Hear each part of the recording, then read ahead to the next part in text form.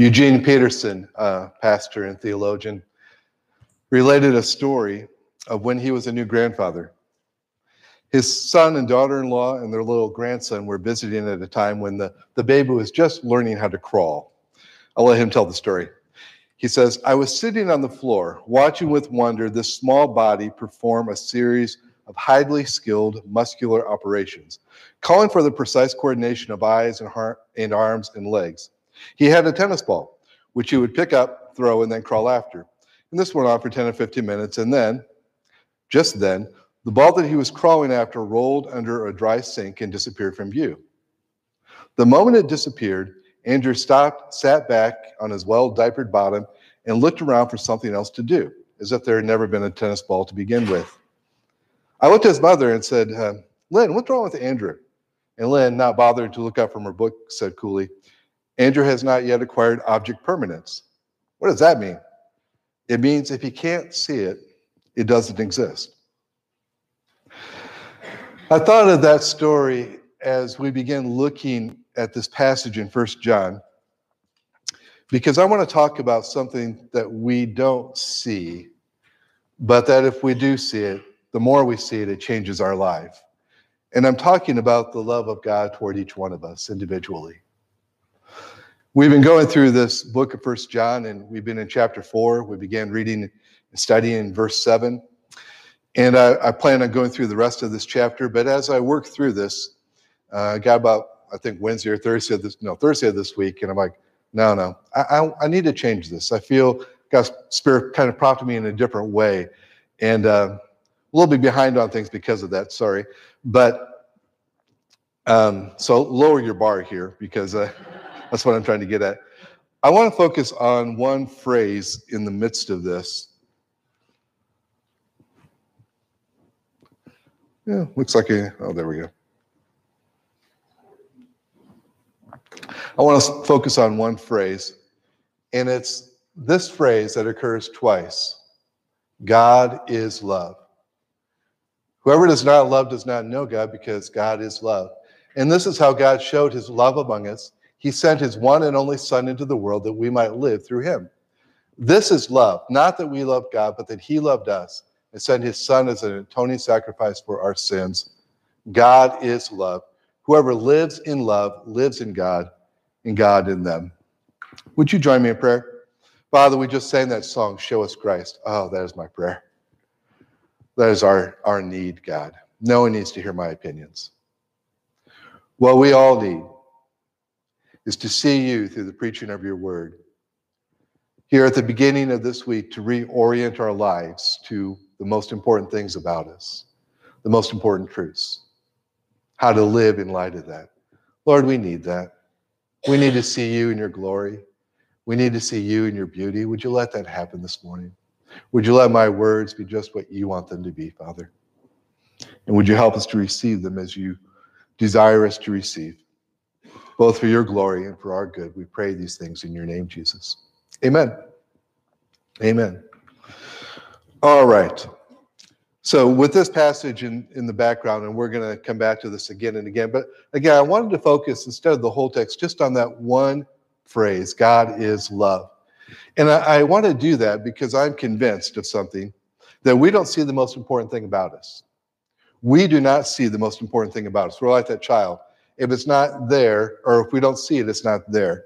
And we don't see the most important thing. What is that?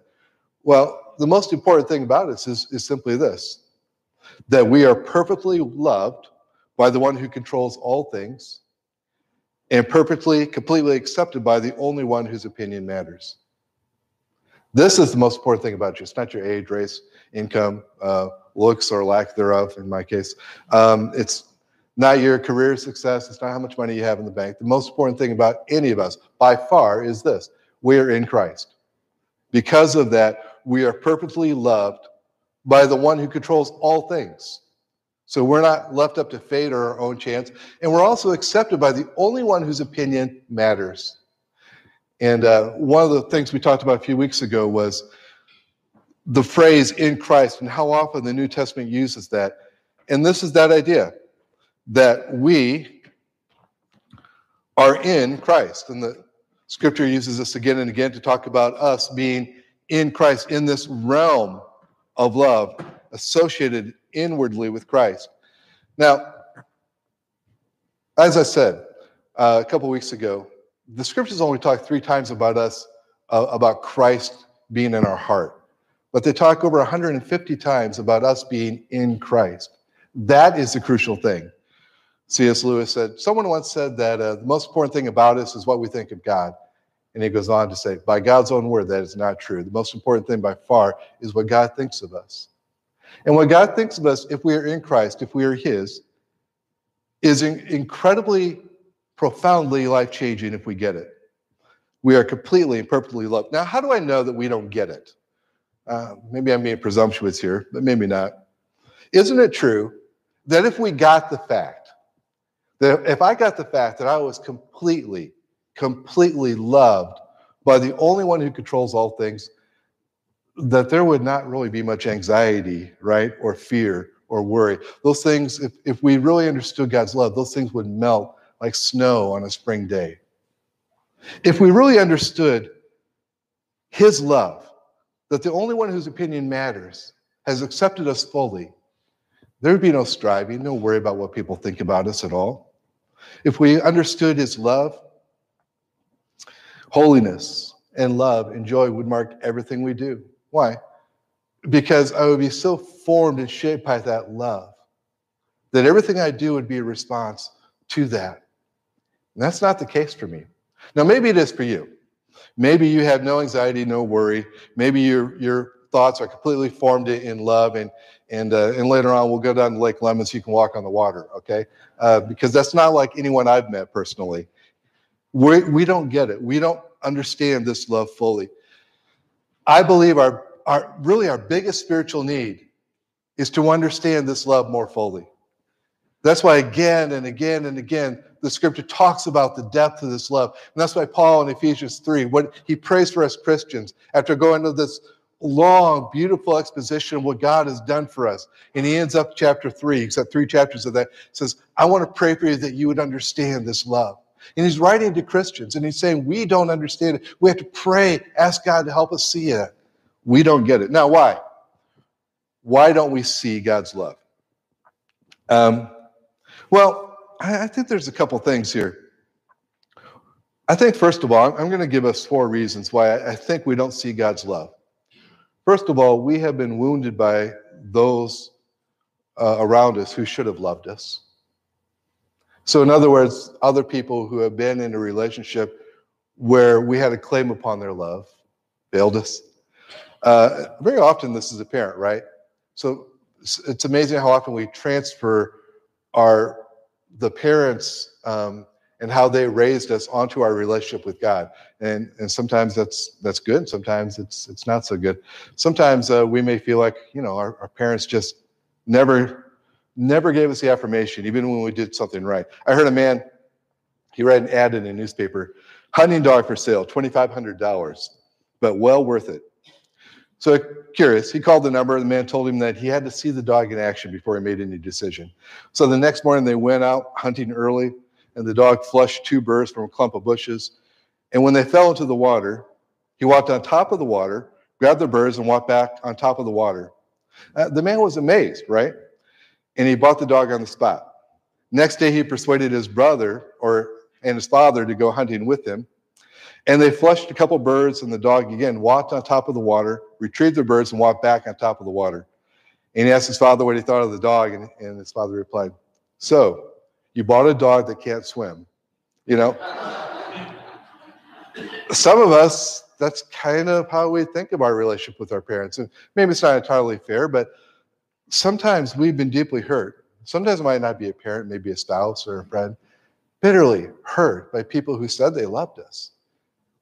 And so when we hear God loves us, it's all going to be filtered through that past experience. Second, I think this is a little bit more substantive here. We misunderstand the source of love. We misunderstand the source of God's love. In this world, if you say to someone, I love you, and they say, why? normally you're going to give them a reason of their attributes that you really appreciate or admire, right? And that's fine.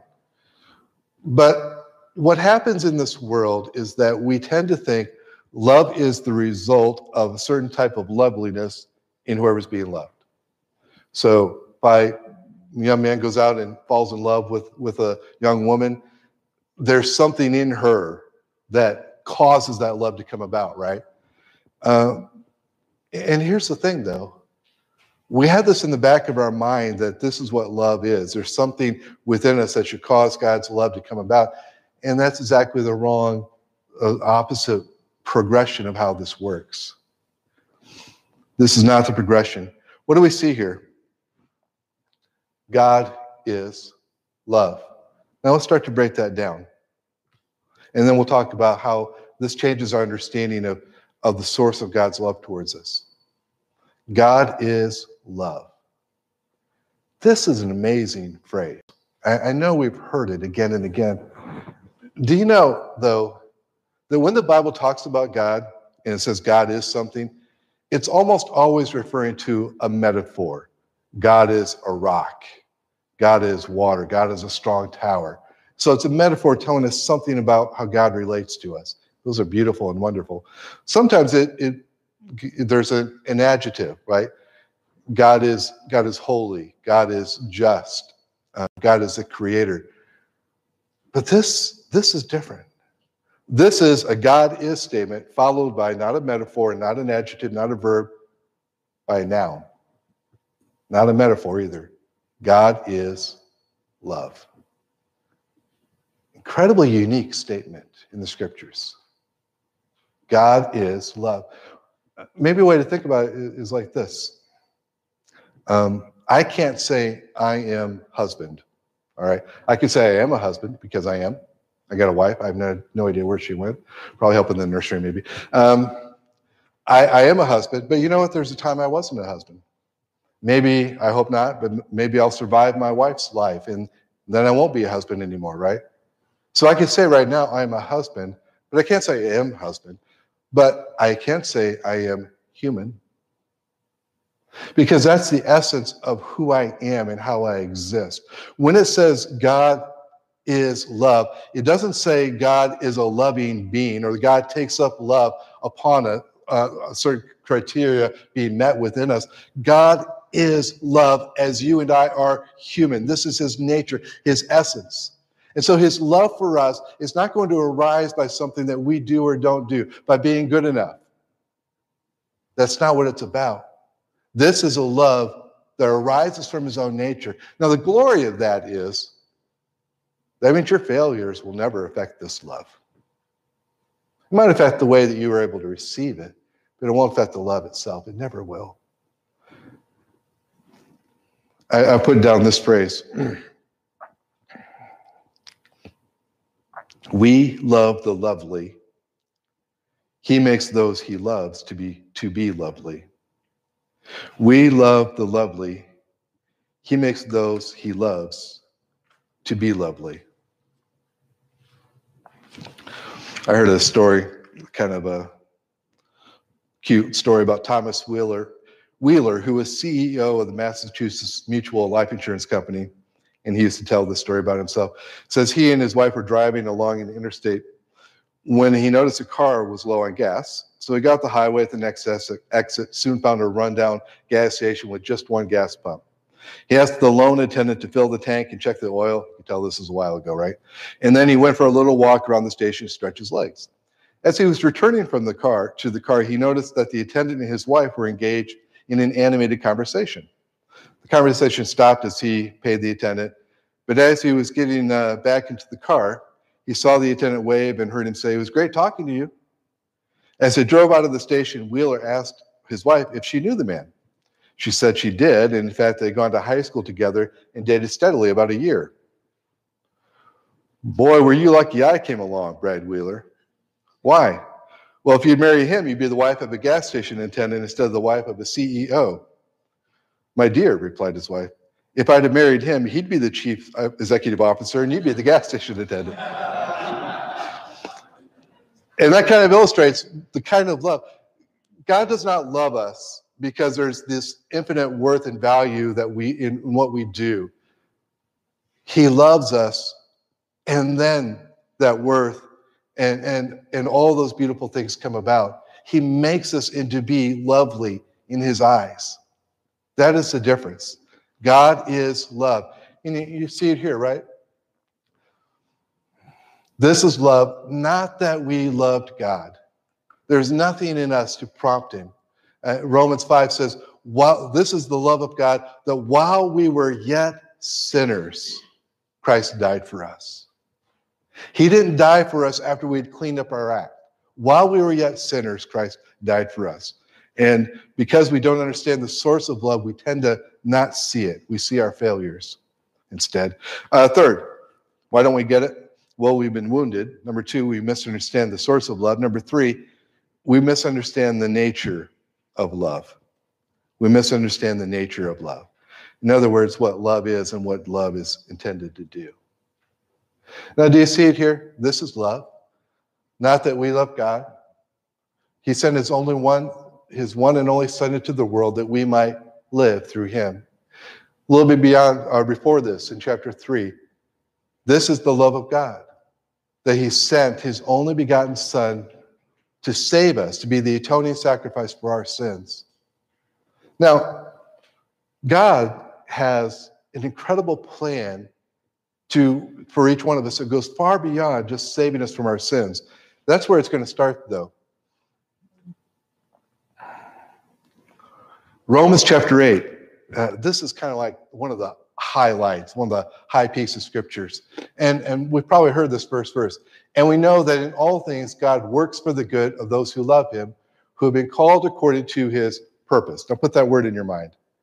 So there is a purpose for God calling each one of us. And it is a purpose of love, but maybe not just the shallow type of love that we think. For those whom God foreknew, he also predestined what? To be conformed to the image of his Son. God's destiny for you and I is not just to save us from the wrath of God, but that through that, beginning with that, to give us a new life in which we become like Jesus Christ. Hebrews chapter 1 says, because of what God has done, Jesus is not ashamed to call us his brothers and sisters. And then he goes on, that he might be the firstborn among many brothers and sisters. And those he predestined, he also called, and those he called, he also justified, and those he justified, he also glorified. But it's all along with this picture. So what I'm trying to get at is this. We all have our own version of a white picket fence life of how we want life to be, right? I heard someone describe it that way. You know, this white picket fence type of perfect house and family and situation and everything. Now, I don't really care for white picket fence myself, but just think of that as a metaphor for how you want your life to be. So what do you want your life to be right now? And then think, what do you want your life to be 5 years from now? Think through that just for a second. What do I wish was different about my life right now? What do I hope my what do I hope my life looks like 5 years from now? Now, for most of us, the answers we give to that, if we're honest, are not the things that God says he will bring into our lives. God has bigger fish to fry than to making our life more pleasant in this world's terms. In fact, he will sacrifice some of our temporary happiness for our ultimate good, just like any wise and caring parent does for their small child. God does that on a much bigger scale. Why? Because he knows. He sees the big picture, and we don't. He understands that he has a plan and a purpose for you. And it's not primarily to bless you in this life. He may do that, and we can be grateful when he does. There are tokens and signs of his love, but they're not the fullness of it. The fullness of his love comes about after we are laid in the ground, or when he comes back and we see him face to face and we are rebirthed into a new kind of creature. That is when the fullness of God's promises come about. And that's why we can't really judge his love very well because we don't see that. We don't have that same view. We tend to view, well, God loves me. Why doesn't he solve this problem and this problem and this problem? Well, if he doesn't solve it, it's because he loves you. And because there's something in that problem, or at least the tension in that problem, and as you deal with it, that has to come about for your good, for my good. And I speak that through experience. I'm not saying that lightly. Another way to put that, let's see if we can illustrate this. I've done this a couple of weeks before. No, I guess a couple of months now. Got this nice rope here. I guess I should have untied this earlier.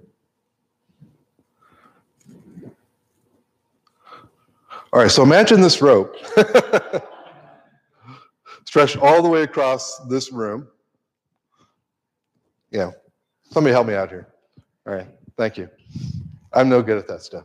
All right, imagine this rope stretched entirely across the room. It's about 70 feet in here. How much of that rope would represent this year? About 1 foot, about this long. Take that same rope. Thank you.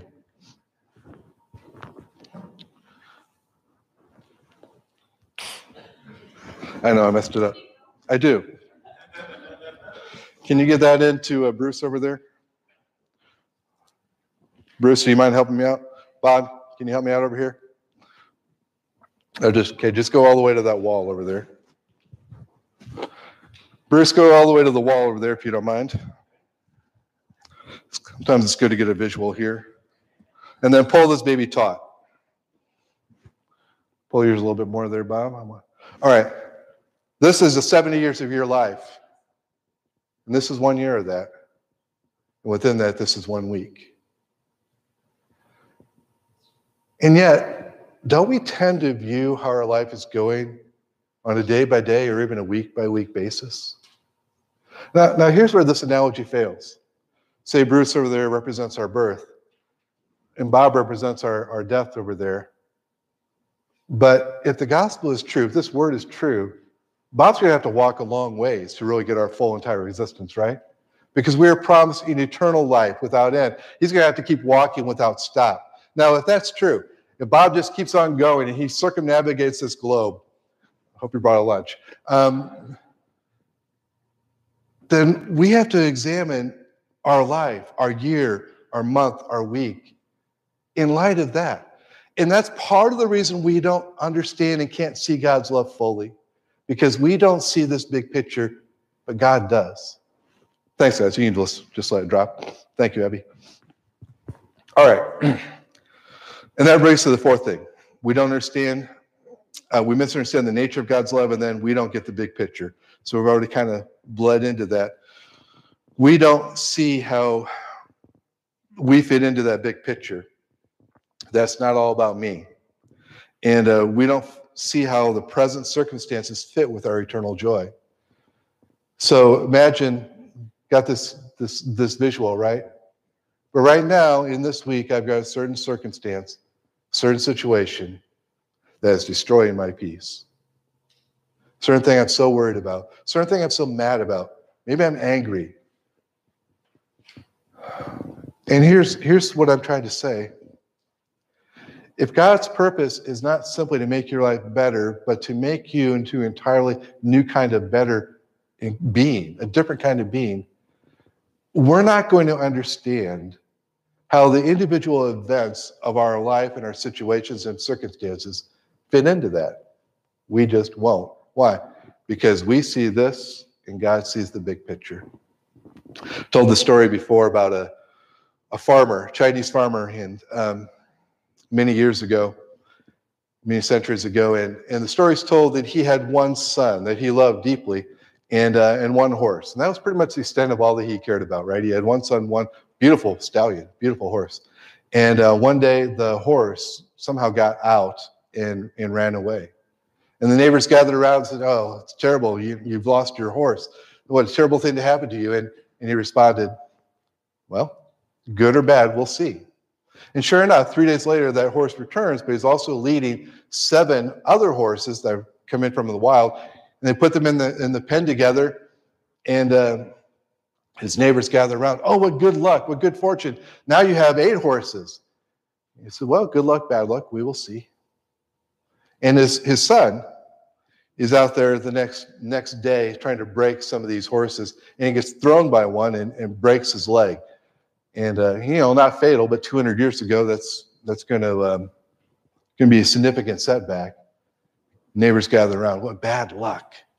It's too bad those horses came back in the first place. What bad luck your son has now got a broken leg, won't be able to work for months and months. Well, good luck, bad luck, we'll see. Within 2 or 3 weeks, the Chinese army came into their village to recruit against the war against the Huns, and they gathered every able-bodied young man in the village, and they left that son because of his disability. The friends gathered around. What good luck. He doesn't have to go fight this war. Many of our sons will never come back. And you know what he said, right? Good luck, bad luck, we will see. And the point of that parable is this. You can only judge whether a certain circumstance is good or bad for you, not only if you know the ultimate goal of your existence, but also if you see the ways that will tie into that goal. We don't see that. We don't get the love of God. We don't see it. All right. So we don't see the most important thing about us, that we're infinitely loved and accepted. We don't see it because we've been wounded by those who said they loved us and should have loved us. We misunderstand the source of love as if somehow something within us changes that. We misunderstand the nature of love and its goal and purpose. And we don't get the big picture of how our present situations and circumstances and pains and sorrows and suffering, as well as our triumphs, fit into that big overall plan of God. So what do we do? What do we do? I'm going to suggest 2 things as we kind of close this out. I'm going to suggest 2 things. Number 1, we need to remind ourselves of the big picture and the day to come as often as we can. We need to remind ourselves of the big picture and the days to come and the day to come. The day when, as he says in 1 John 3:1 here, just a chapter before, when we will see him face to face. The day we are promised that because of God's grace and the forgiveness that's offered in the cross, we will be forgiven and accepted and embraced. Can you put that day in your mind? Can you put that day before you as a engaged young man or woman who put before their wedding day? As a woman who's expecting a child puts forth before her in her mind that due date? Can you see the glory and the beauty that is not now? Those things are promised, they're in process, but you don't get them yet. One way we do that is just like we do right now here. We come at the beginning of this week to reorient our lives to these truths. We'll also come weekly and daily as we spend time in God's Word or in worship. And then the last thing, we should orient your thoughts around the cross. Orient your thoughts around the cross. Anybody know what this is? I'll be really impressed. Yeah, I didn't either until I looked it up. So don't feel bad. I remember in London a few years back, I've only been there once, with my daughter, and we were taking this train, and one of the train stops was at Charing Cross. And I remember that. I've heard that phrase before.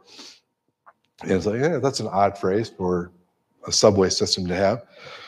But actually, I found out something. This is Charing Cross. So it's actually a highly stylized cross that was made. This is rebuilt, but it was originally made in the early 1200s. Now, there's a long history with that. But what happened is that Charing Cross became the place, and there's a cross that was associated with this and built in part of it. Charing Cross became the place known as the center of London. In fact, for centuries, it was the law that every place would be marked off as the distance from Charing Cross. This is kind of what it looks like today. So as you see, things have changed there.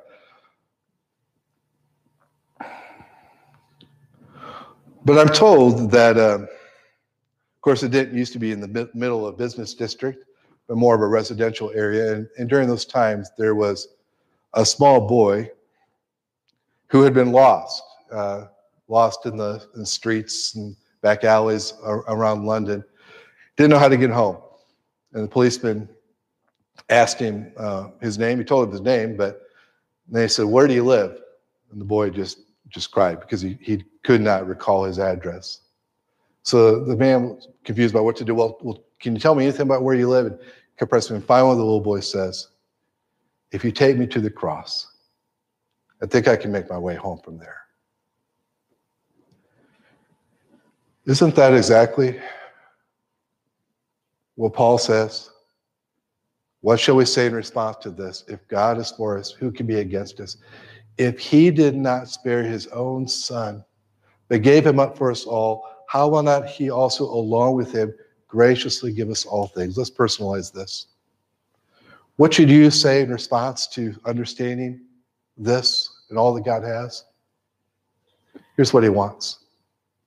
He wants you to understand that if he did not spare his own son for you, if his love was so deep that he was not willing to let you go into an eternity without him, was willing to pay the price of Jesus Christ going to the cross for you, if that is his love, then is that not true that everything else that comes in your life will also be part of his loving and good plan for you? That's what I take away from this verse, man. There are sometimes you cannot see the love of God at all in your circumstances. You cannot see the love of God at all in your situations. There are times when the world will look and say, there is no way that person is favored by God in any sense. What do? You come back in your mind to this. If God loved me enough to die for me, then surely everything else that he brings about will also be for my good. I just have to define good in the same way that he does. And that's what we're called to do, to reinterpret our life, to orient it around the cross, to say, this is what I believe. I believe in this cross right here in the center, and I'm going to let every part of my life be changed. Every thought that I have about situations and circumstances, every thought I have about other people, every word I have towards those people, I'm going to let them be oriented, centered around this one immovable thing, the cross. That's how we grow in knowing God's love in a practical way. Let's pray.